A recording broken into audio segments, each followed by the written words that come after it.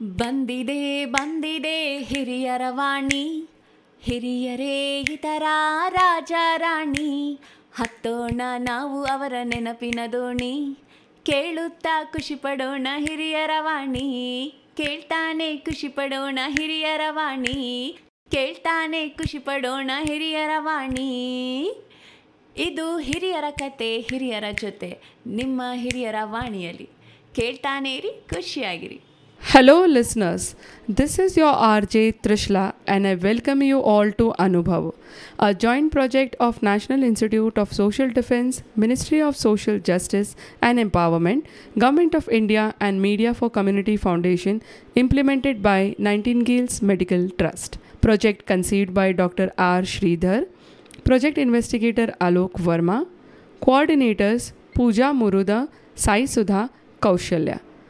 Government of India has initiated elderly toll-free number 14567. Elders or anyone on behalf of elders can call between morning 8 a.m. to 8 p.m. for any questions or queries and support to elderly. Be an interesting dialogue where I'll be able to share some of my experiences that been in the restaurant business, and as well as answer any questions that you may have as users of restaurants, because I know there are lots of questions. Is it vegetarian?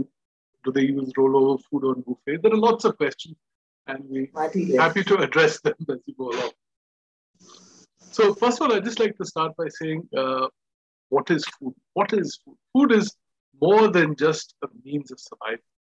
It's more than just fuel. It's more than just proteins, calories, carbohydrates, whatever.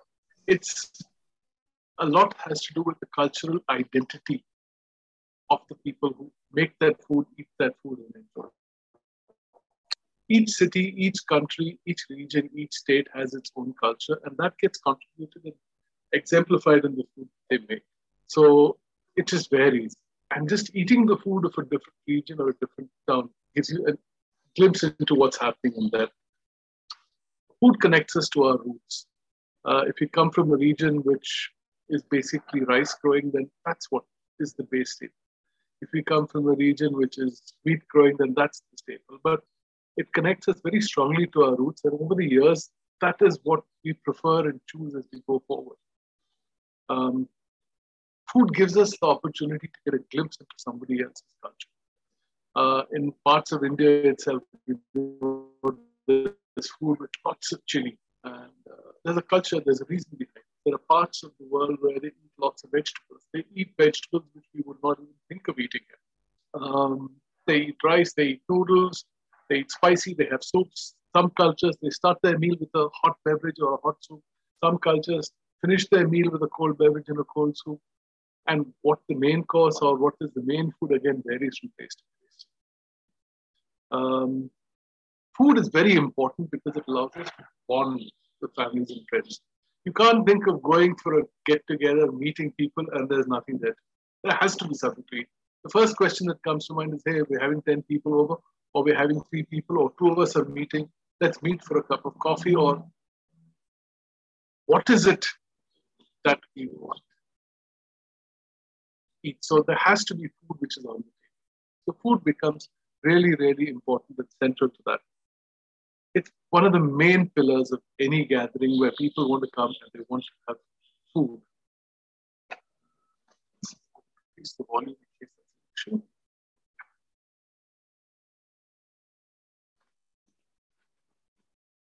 Is there a problem with the audio?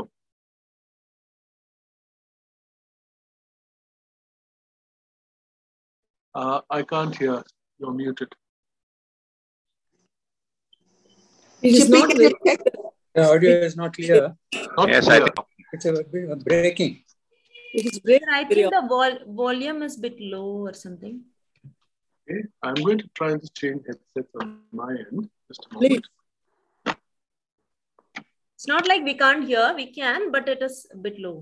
very low volume. Is that better? Yeah, it's better. Yeah, I think it is a little better. So, food is one of the main gatherings it's one of the main pillars of any gathering. You have a gathering, there has to be food. It's a happy occasion, it's a sad occasion, there's no occasion, there still has to be food. So food is really, really important to all of us, not just fuel. And that's what takes us to what goes into the restaurant business. The restaurant is a business. And as a business, it exists purely to make money. It's not a charity. It's a business. It's a business to make money. And that's what's really, really important when building, designing, conceptualizing, and creating a restaurant. It aims to fill the gaps between need and what is required. It gives you for convenience. It could be there to fill up social needs. It could be there for cultural needs. It could be there for nostalgic needs. But restaurants exist to provide a service.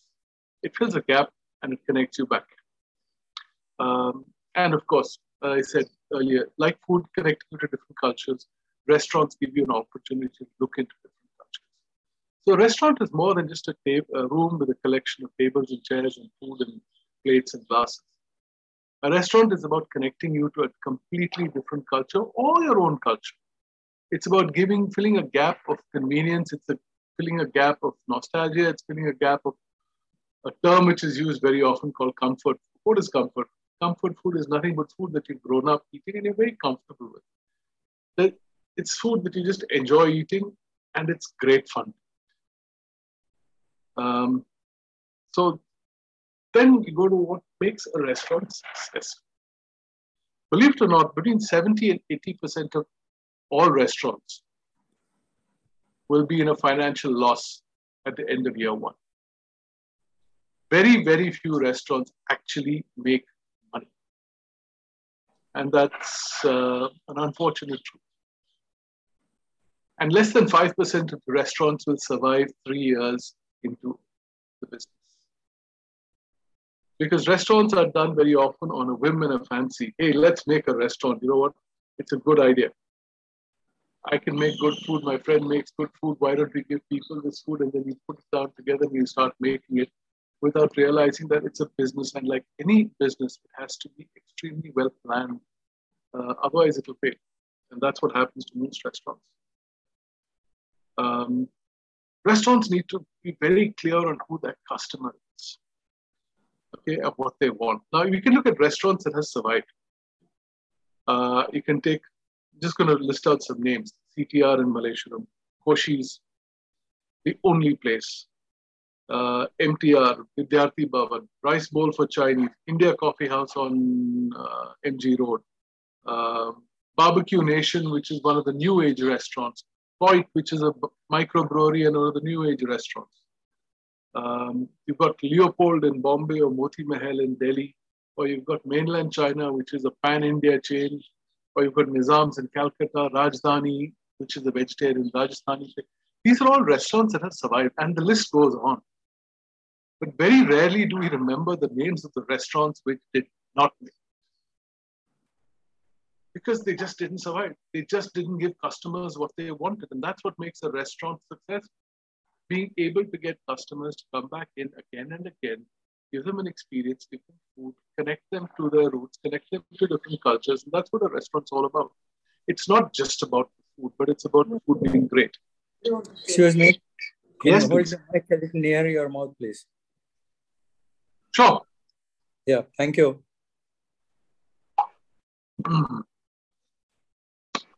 There are also restaurants which were great and they didn't survive. In Bangalore, I can think of Blue Fox, which used to be around for many, many years. There was Caesars, there was TGI Fridays, which is one of the new age restaurants. Again, these restaurants existed in Bangalore for many years. No one presumed they would die, but they died. Because customer needs changed, or customer profiles changed, or what the customer wants to eat changed. And when all of this has happened over the years, it goes back to what makes a few restaurants successful and what makes the rest of them fail. Or why was a restaurant designed to be successful and why has a restaurant why has not enough thought gone into making a restaurant or making it successful? Restaurants are not created on gut feel or I have a great idea. It happens very often saying, hey, I have a great idea. You know what? If they can do it, so can I. My brother likes to cook. My wife likes to cook. My mother likes to cook. She makes great food. Why don't you open a restaurant? And that doesn't work because a restaurant has to consistently be able to provide a quality of food that people want, need, and there is a market for. And what the food is not important. It doesn't have to be super high-end, affluent, fancy food and all that stuff. It just has to be food that there is a market for. Copycat restaurants don't last too long. There are many places, hey, he's making it, let me also make it. But it doesn't work. Copycat restaurants don't survive or rarely survive. And the most important thing about it is restaurants look a lot easier than they actually are. Creating, opening, managing a restaurant is a very complicated business, which gives you very, very slim returns. So, hey, he's got a restaurant, he must be doing really well. No, restaurants are extremely difficult to run, extremely difficult to be successful, and very, very rarely do they make pots of money that people think they do. Now, there's been a development over the past 12 years which has made restaurants become very interesting, and that's called MasterChef. And with MasterChef came along a whole lot of other cooking and reality shows where you watch 2 episodes, you get interested. You watch 3 episodes, even better. You watch 5 episodes, and then suddenly a lot of people believe they're experts. Now, that has raised the bar or raised the expectations of a lot of customers of what they want and what they expect as an experience. And that just made it a lot more difficult because the focus is not only on the food and the taste, but now it's also on, does it look like what I had or what I saw in this program or this reality show? And if it looks so easy there, then it should be possible for you to make something very similar for me too. So the first thing that you start with in any successful restaurant is clarity on concept. And this is not a fancy management jargon. You need to be clear, where do you want to go? What do you want to achieve before you can get there? If you don't know what you want to achieve, how do you plan? You can't plan for it. So you see some restaurants which have a sign saying North Indian, South Indian, Tandoori, Chinese, Andhra, Hyderabadi, all on one signboard. And power to them if they can pull it off.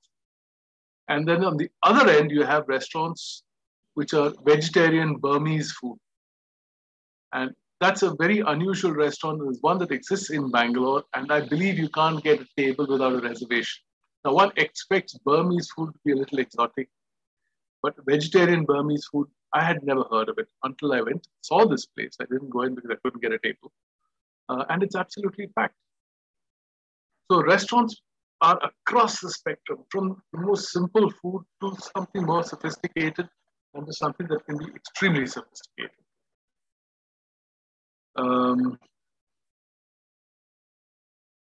So clarity is very important. And then once you have that clarity in terms of what is the concept going to be for the restaurant, the next thing is to decide a menu. And there are restaurants which have menus with 100 items. And unfortunately, it's the same 3 or 4 cooks who are going to be making those 100 items. So you can't possibly, it's a lot of good luck if all those 100 items would rate 10 on 10. So one of the things I found and discovered over the years, either go to a restaurant which has a very limited menu, because then you can expect that the staff cooking the food know exactly what they're cooking and they made it again and again and again and again. Or when I go to a restaurant, I actually ask the server, say, okay, what is your most popular dishes? I go have an example which I used with my daughter many years ago. We were driving somewhere in the city and we wanted to stop for lunch and a quick bite. So we went to Adiga's, well-known quick service restaurants. And I had a bisi belevat or something which was from the area. My daughter, who was all of 9 or 10 that time, said she wanted to have noodles. And she had the noodles and she said it was awful. You go to Adiga's and you order noodles. You can't expect to have good noodles. They're not meant for noodles. They're meant for South Indian vegetarian. Similarly, if you go to a North Indian restaurant and they have noodles on the menu, you shouldn't be wasting your time eating noodles in a restaurant which serves North Indian. What is the restaurant known for? Identify, know that, understand that, and that's what you need for them. Then the menu is what will determine the equipment. The menu is what will determine the talent. Now, you'll come across restaurants, and that's just because of the reality of today's world, where employment gets people to move from the corners to different parts.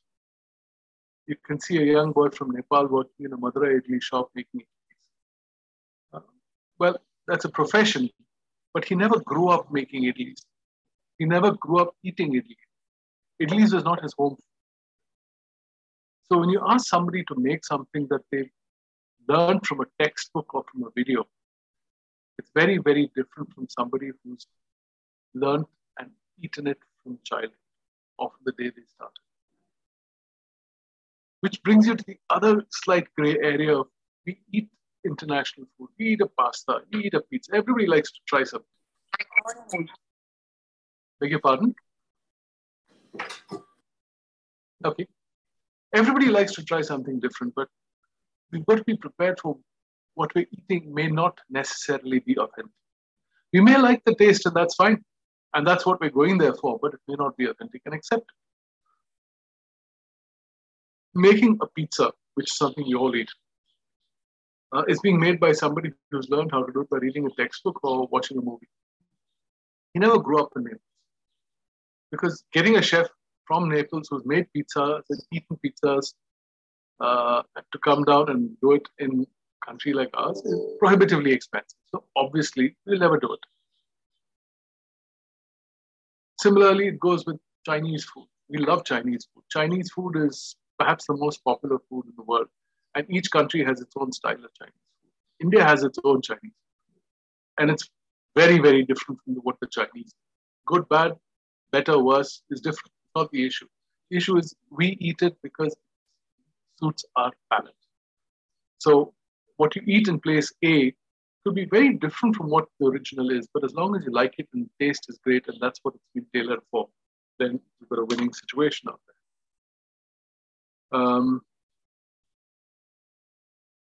Has food been, is it authentic or has it been localized?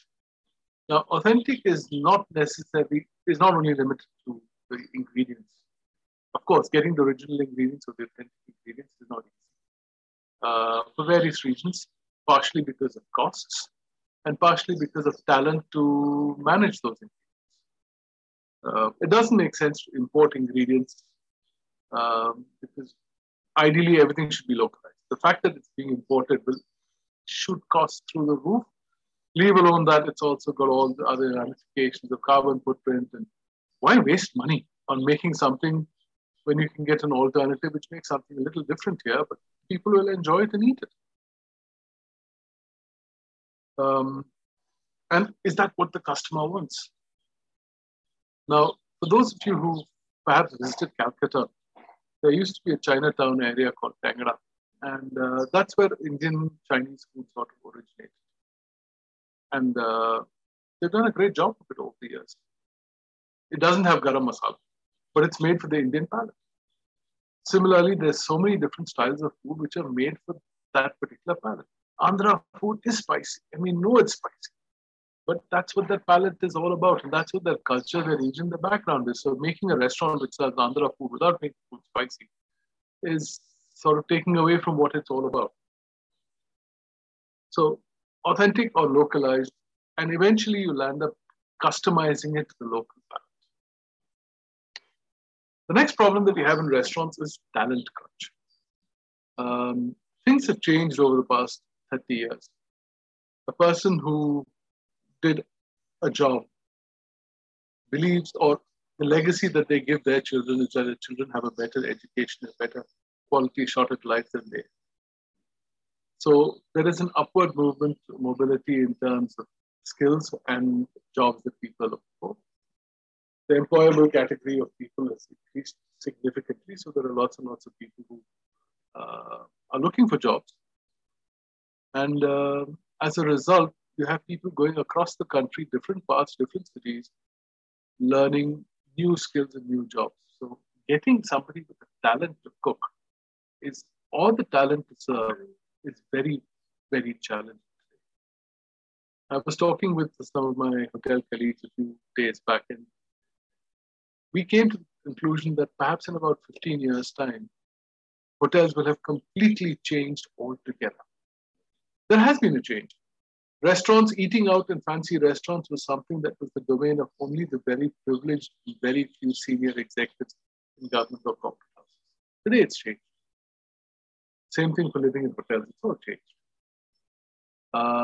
They become actually a kind of a necessity. But the necessity is something that fits that market, or fits that peg, is perhaps the right word. So getting talent, experienced talent, who can actually cook what it is or serve what it is becoming more and more difficult. As a result, the costs go up. And as a result, end of the day, the quality of service and the experience also deteriorates. So you will find there are some restaurants which have never changed. And I go back to the example of CTR, and I go back to MTR, and I can go back to Rice Bowl, or I can go back to these restaurants that I just rattled off the names of at the beginning. What's made them successful is that they have got a loyal clientele. And the clientele is loyal because they consistently serve the same quality of food day in, day out, year after year. They're not successful because of their service. Nobody's there to say, thank you, ma'am. Yes, sir, may I pour you a glass of water? Can I change your napkin? That's all. You don't go to those places for that experience. You're going there for the food. And that's what makes those restaurants really, really successful. Other problem that restaurants are encountering, like many, many other businesses, is efficiency. If 20 years ago it took a staff of 30 people to run a restaurant, today restaurants are being run by 20 people. But actually, to make it run efficiently, you don't need more than 10. So getting efficiency into the system is very, very important. And this efficiency has to come at the cost of not compromising on the quality of service or the quality of food. But that's something that has happened. It's happened globally. And it eventually will have to happen in India as well. Otherwise, we will just not be able to survive. Being a business, there are economics in any business. So in the restaurant business, the single largest expense is the cost of the raw ingredients. So if for every 100 rupees of revenue or 100 rupees that you sell, typically between 30 to 40 rupees will be the cost of the raw ingredients. That is called food cost. The second largest ingredient is the cost of the manpower, or the kitchen staff, the restaurant staff, that kind of stuff that goes into it. And then, of course, is the rent, or the cost of the real estate, of the land, of the place you're using. These are important because understanding them is what makes a restaurant successful. If somebody is buying ingredients for 50 rupees, he can't sell it to you for 70 rupees. So if you're paying a higher price, you have every right to expect higher quality ingredients and better taste food. But expecting to pay a low price consequently cannot give you a high quality product. Of course, there's a mix and match. A cup of coffee may be sold for 25 rupees, but the cost of the coffee may be only 5 rupees. A portion of idli may cost you 30 rupees and it may only cost you 7 rupees to make. But there are dishes which will cost you 30 rupees and may cost you 20 rupees. And that all averages out at the end of the day. But the cost of raw ingredients typically will be between 30 and 35.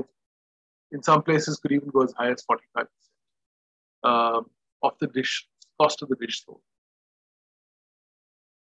Selling price is always market driven. If the market can accept 100 rupee for a plate of something, then that's what the price will be. And that is not driven by the cost. That's driven by what the market is. Markets vary. Um, and I say that if it's a place which is a comfortable place for a casual breakfast, a local casual breakfast, the pricing will be different. The same thing can be served in a fancy way in a fancy hotel, and the pricing will be different.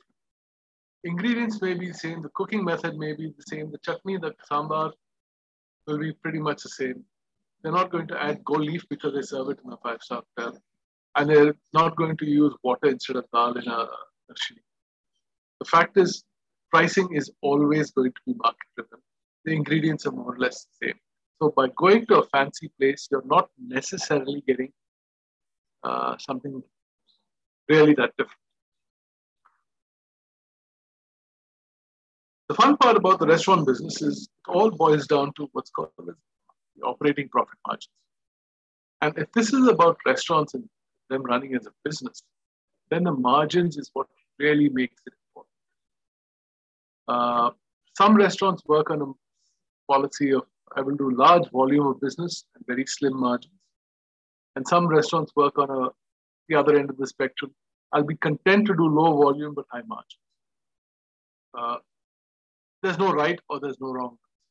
It's about, are you able to sell yourself, market yourself, and build a clientele which will actually do that for you?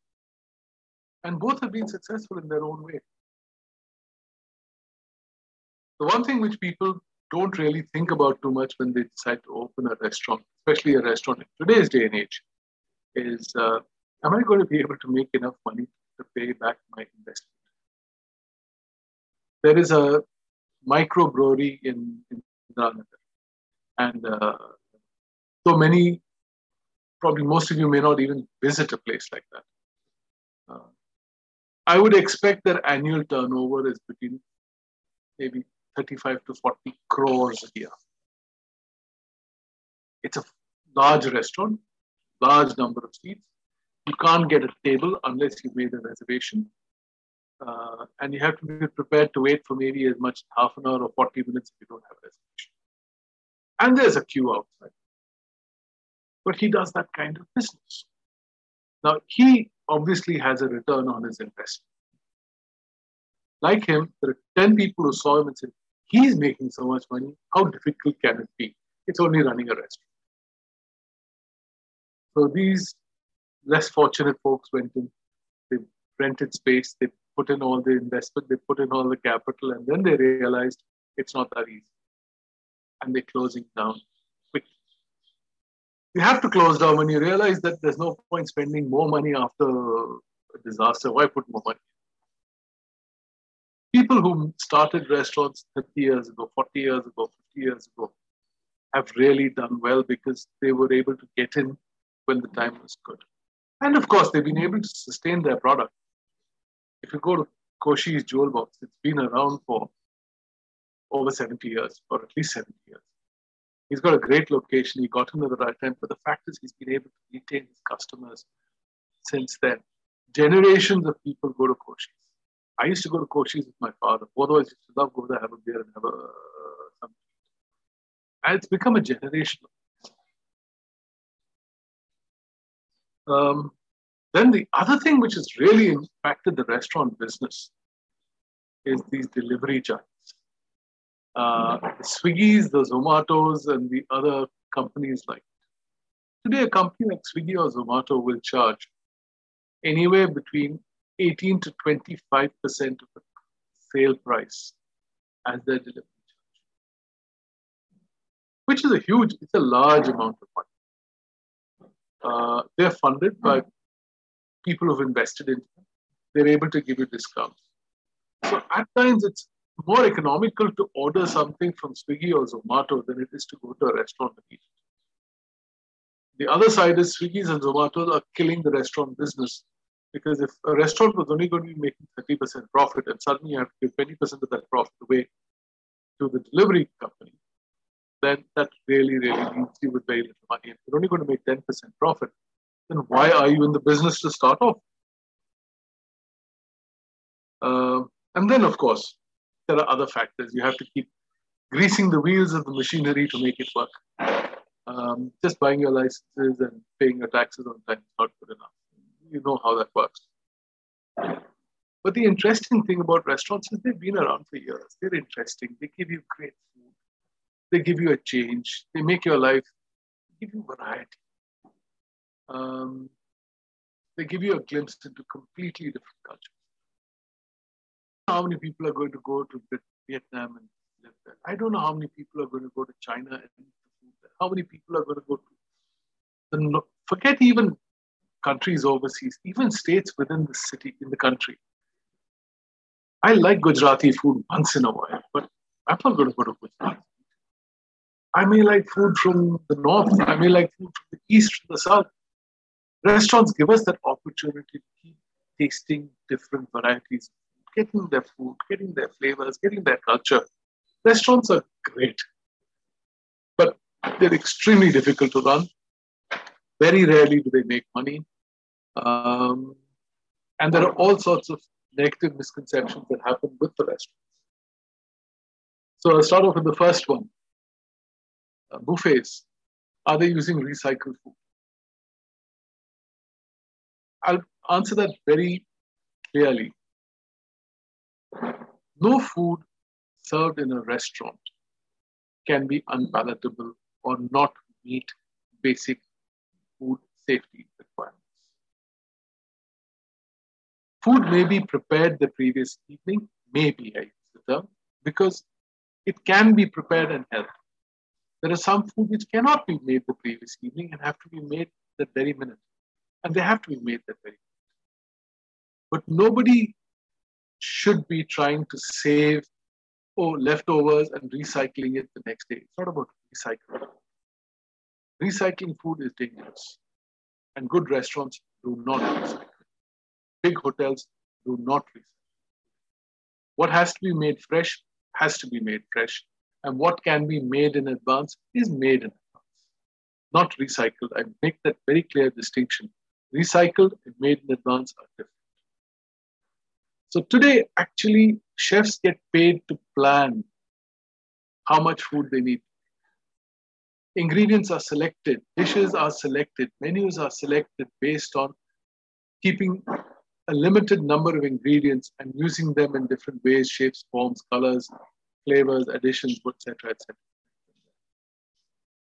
Second big myth which people probably want to ask is, are vegetarian and non-vegetarian sections separate?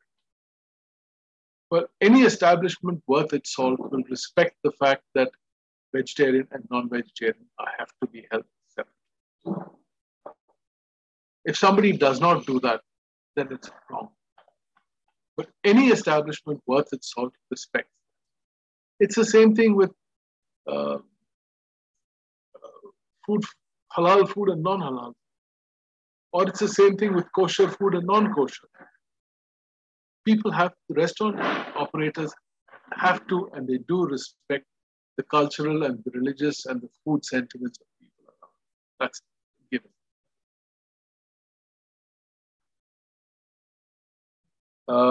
And the last thing, let's sort of close up with is being willing to test your boundaries, trying something a little different, going a little bit out of your regular comfort zone can give you the opportunity to try something wonderful and completely new. You may not like it, and that's okay. But unless you try it, you'll never know. So be open, look around, taste around, and you never know what you're going to come up with, something which is completely new and exciting. I leave it open to all of you. Any questions if you'd like to ask, I'd be happy to sort of explain or try to explain them.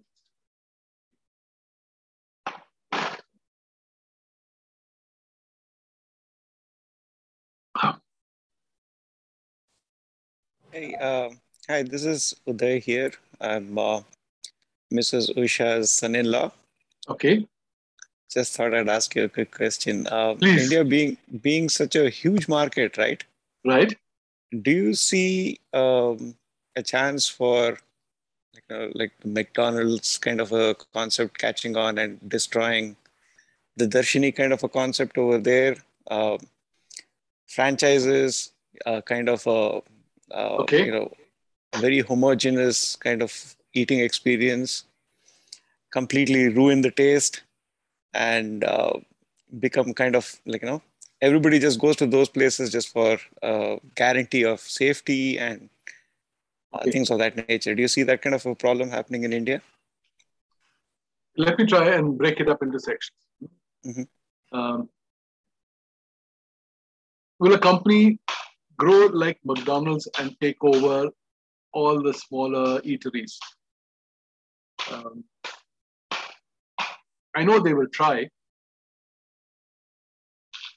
but no one has been successful so far because of the simple reason. Each state, each city has its own taste. So you may have a restaurant chain which has restaurants in every city, but they will not be able to completely wipe out or take over the bulk of the restaurant food service providers in any country, at least in our country. If you were to look at the US as an example, everybody eats burgers, everybody eats fried chicken, everybody eats pizza, everybody eats the same food style across. It doesn't really change. That's what has made McDonald's so successful, and that's what's made KFC successful, and all the various fast food chains, if you want to call that. In India, we do have fast food chains. Let's take the Darshanis, let's take the Udupi, there's a chain of Udupi restaurants. I don't know if it's a franchise, and I don't know if they're all under the same, managed by the same central kitchen and served. But they're all serving the same food in a city. Pan-India, it's never going to happen. In a city, you may have somebody going and taking 3, 4, 5, 7% of total market share, but 7% of market share in a country like, in a city like Bangalore with 12 million people of Darshanis is going to be a very, very stiff target. It unfortunately is going to land up with, I've got scale means you've got 20 restaurants. I'll give you an example of Corner House ice cream. And I don't know them intimately. I'm just looking at it as what I've seen from the outside. Many, many years ago, I'm talking with the early 80s, Corner House had one outlet which served fast food and ice cream. They were known for their fast food. I'm talking of 79, 80, 81, 82, 83, around that time. And they were next to Galaxy Theatre on Residency. Then he shut down because he had a nasty case of food poisoning. And he opened up as an ice cream outlet. Now, ice creams, the beauty of ice creams is you take ice cream and then you add sauce and you just triple the value of what you're serving.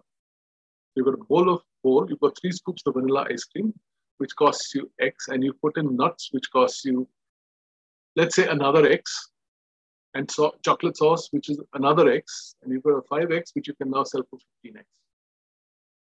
And the numbers need not necessarily be the same, as long as you're able to understand that by adding a little bit, you've got huge added value and being able to up the price. But Corner House makes ice cream, and ice cream is eaten by everybody. It is not Andhra, it is not Kannadiga, it is not Tamil, it is not Chinese, it is not Korean, it is not North Indian, it is everybody. And a place like Corner House has probably got about 20 ice cream outlets in the city today, even if they've got 30, I don't know. But they haven't captured the full market. So being able to capture the complete market with a fast food chain across the country, I don't think it's ever happened. That's just my view. That's actually very good to hear. So I think, if Corner House and MTR have not been able to corner it, right? No, they haven't. They haven't. And they're good at what they do. And I use Corner House because it's across all tastes. It doesn't make a difference, Chinese, Japanese, Korean, whatever, Indian, South Indian, North Indian, everybody eats ice cream. And there you are. They've grown very well. They've been very successful, but they stayed in Karnataka. Good. I have a lot to ask you, but I'll let the others ask. Sure. Very interesting topic, by the way. Thank you. It's just something different. Sir, actually, Prem Koshi of Koshi was listening in. I don't know if he's there. Prem, are you there? Hats off to him. He's run one of the most successful restaurant companies in the country today. So he's a good friend of mine. I asked him to join in. He would have enjoyed your talk. I'm not sure whether he's still there. Anyway, Okay. it's wonderful. Any other questions, please? Excuse me, I am Jaya here. Hello. I am Jaya here. I wanted to know about Darshini. You said something. I could not understand properly. About Darshini, you said something now. Okay. I use the term Darshini loosely to, there's these are the stand-up. It's not even seen. Is there some here? The Darshanis I use this term loosely to describe these small neighborhood restaurants which have a small kitchen, a couple of tables, and these typical tables which you stand at and eat. You get idli, dosa, vade, you get uta, you get thali, you'll get bhaji and that kind of stuff. They may not have a brand, but they're there in every neighborhood, and every working individual on the way to work, a lot of working individuals stop there, they eat their stuff, get back on their scooter, their motorcycle, or catch their bus and go to work. On the cooker.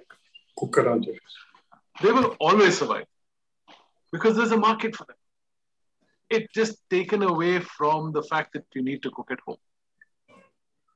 Which brings me to another very interesting thing. In a country like Singapore, very, very few people cook at home. They all eat out. Oh, my goodness. Every housing complex has what is called a hawker center, which is a collection of maybe 30, 40 small kitchens. Each kitchen may be 200 square feet. Just a very, very small kitchen. That hawker center kitchen may make 3 dishes. And there are a whole lot of common tables. You go to your hawker center, whichever one you want, you pay your money, take what you want, you sit at the table and eat. So you've got your complete variety. But you've got a hawker center with 20 different kitchens giving you 20 different dishes that you can choose from, or 40 different dishes you can choose. But you don't cook at home. So the need for a kitchen at home has gone from a kitchen to a small place where you reheat food at best. So the Darshanis are always going to survive. But what about the health of people? I mean, eating at these hawker centers and I think they just, their food is great. They manage to keep eating. The Asians are always eating. They keep on eating all the time. And they're fine.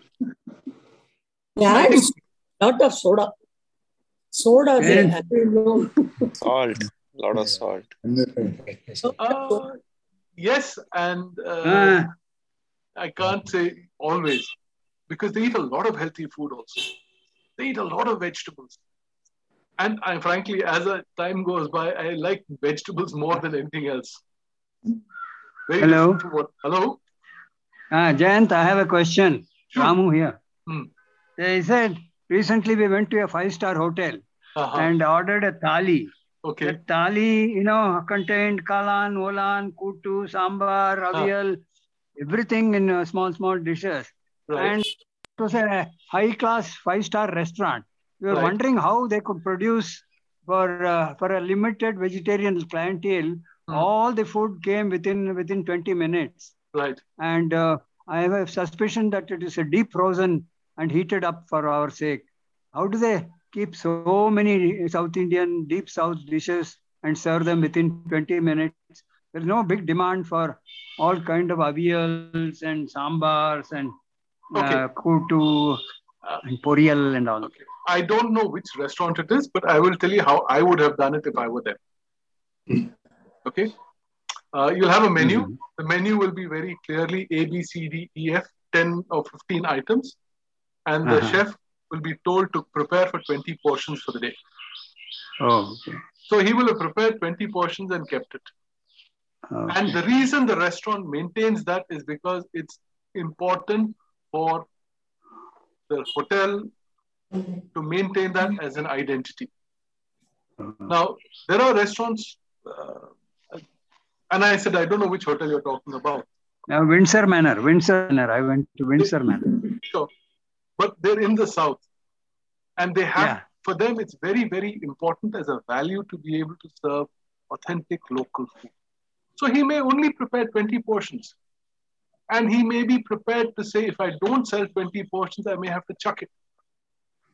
But the importance of being able to serve those 20 portions is really, really important. Or if somebody asks, I have it. And I'm willing to take the loss of throwing it at the end of the day if I don't sell it. Yeah. And especially when you're dealing with things which have coconut, you can't keep it because people will fall sick. And face it, ITC, in my opinion, again, it's only my opinion, they're the hotel with the best food. That's my opinion. I think they have the best.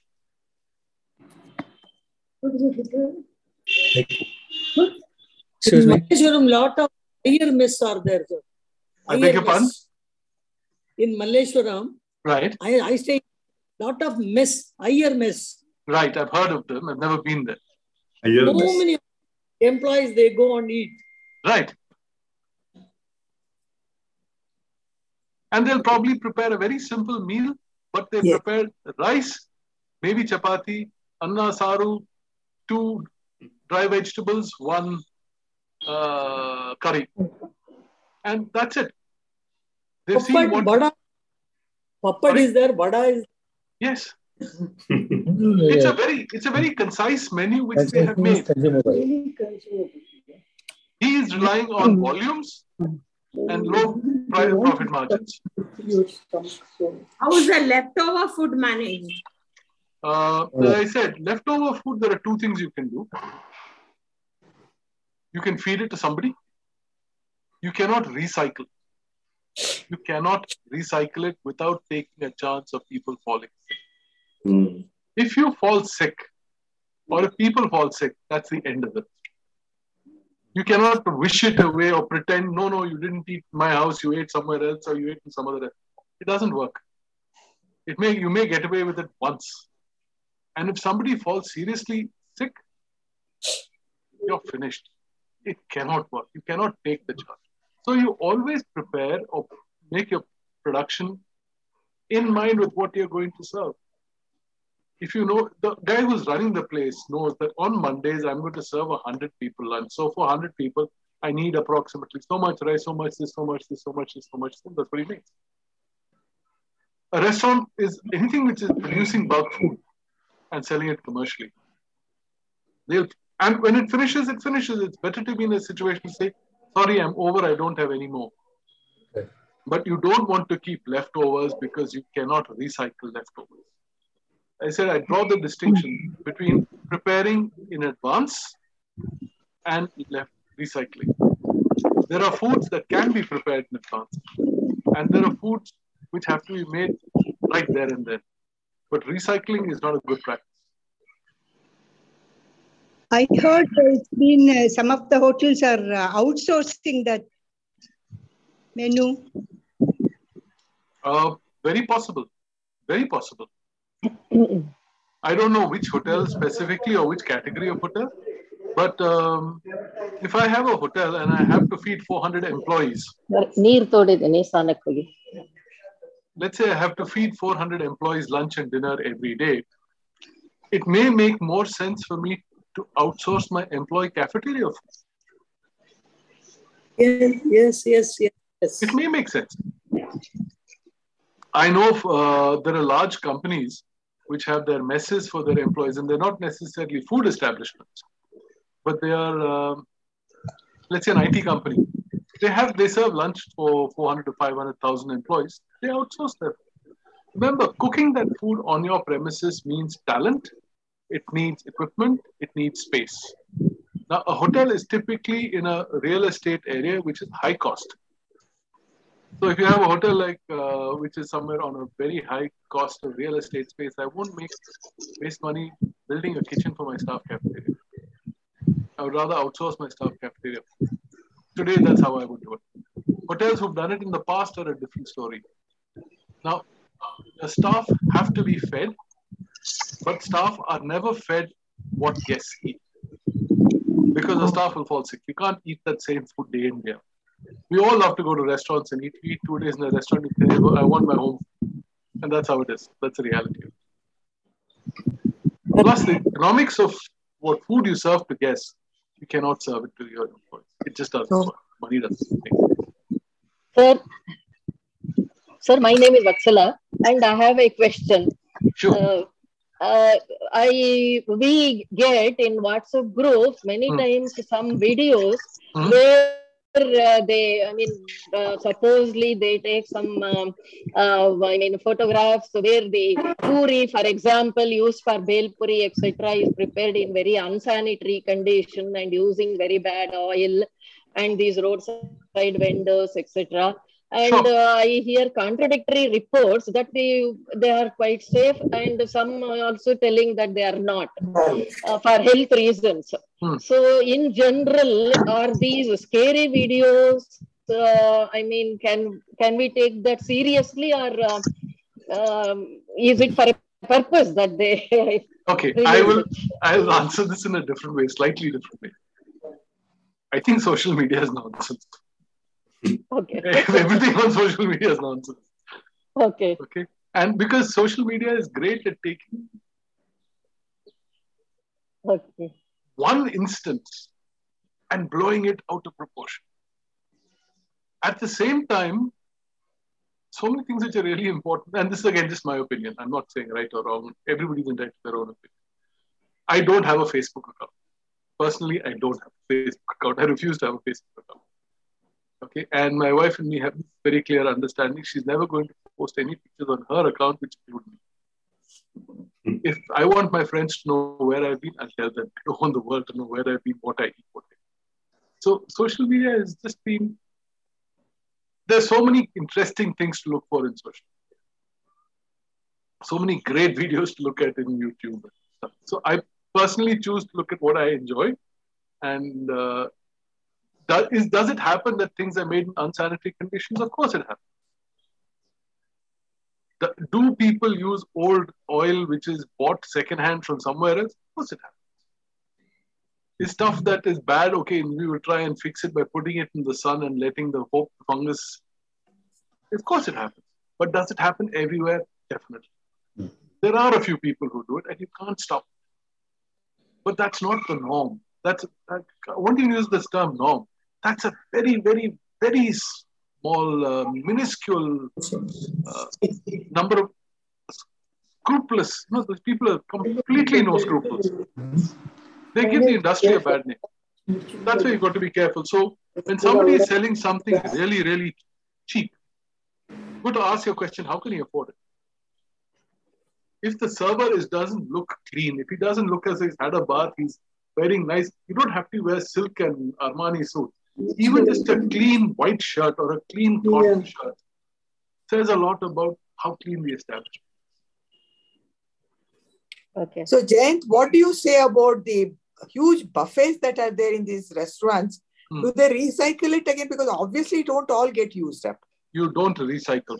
You should not recycle food. I think that is encouraging to know.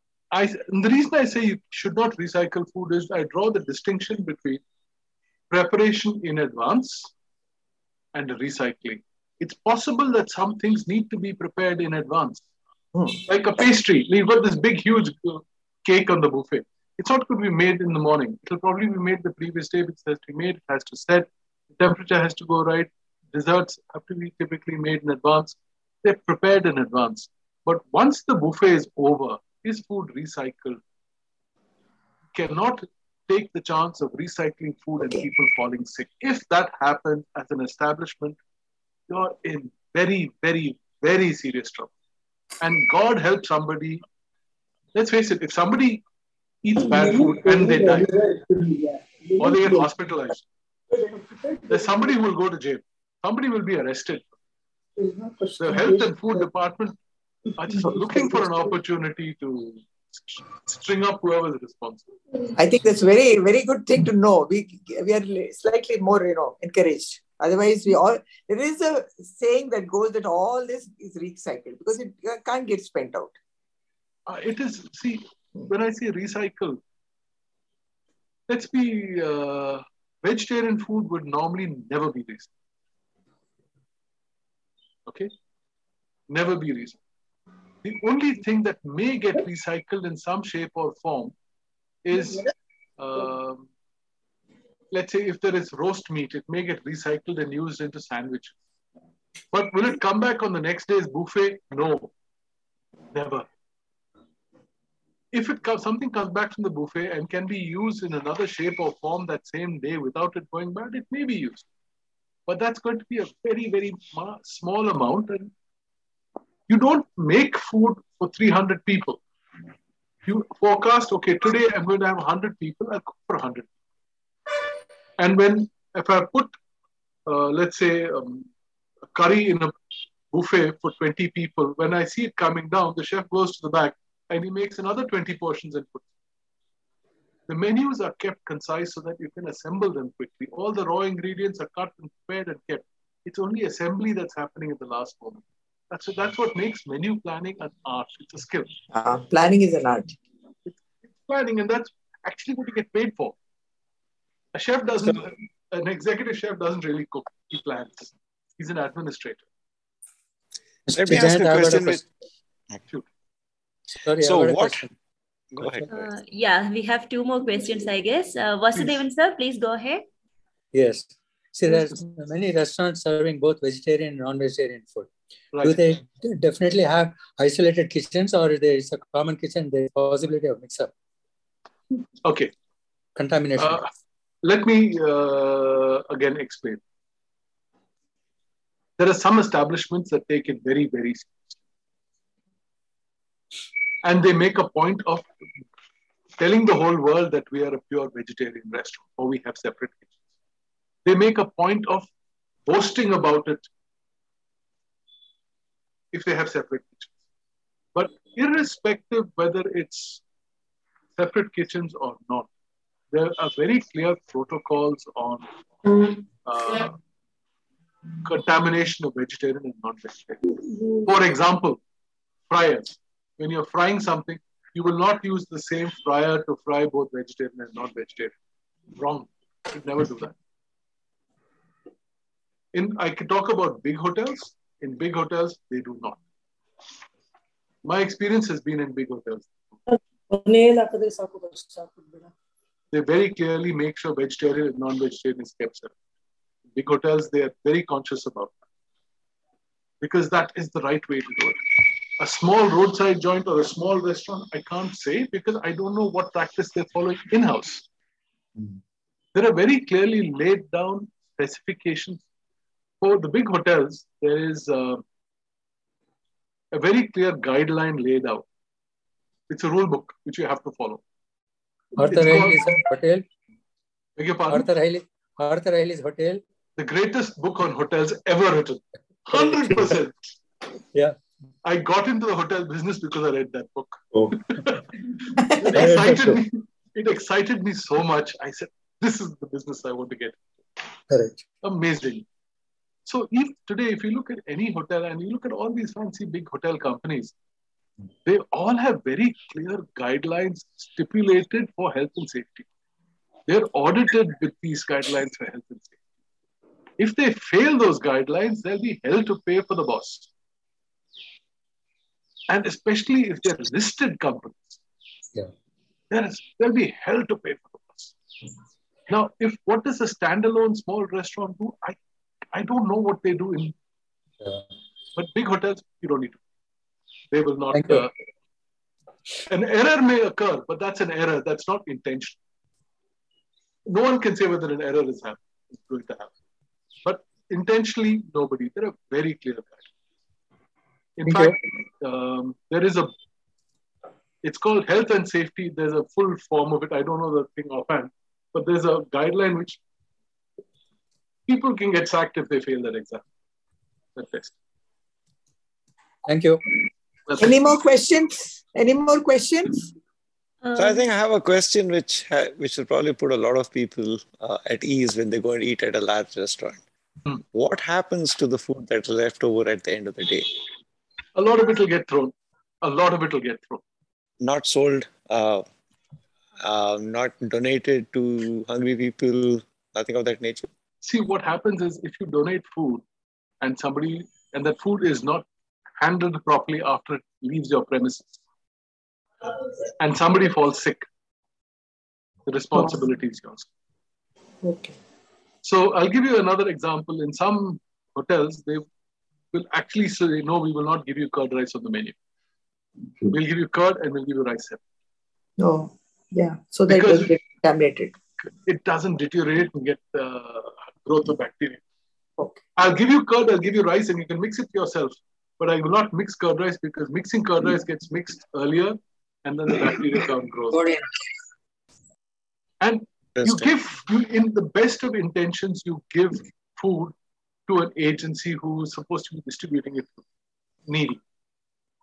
If something happens between the time it leaves your premises and it is served to those children or those people, responsibility is yours.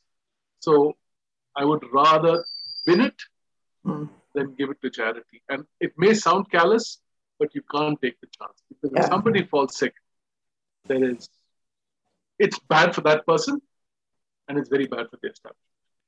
So either the amount of wastage from restaurants is so small that there isn't a market for a food that's left at the end of the day. No, there is wastage is there. Okay, and this wastage is not only cooked food, but it's in the production process also. There is heavy wastage in the production process. And finally, this is segregated into wet garbage, dry garbage, always has. Wet garbage will go into refrigerated cold rooms and then get disposed of with the municipal garbage cleaning or something equivalent to the municipal garbage. The caliber of a good chef is to keep that wastage down. And if he keeps that wastage down, then I go back to the term food cost, which is the cost of raw ingredients, comes down.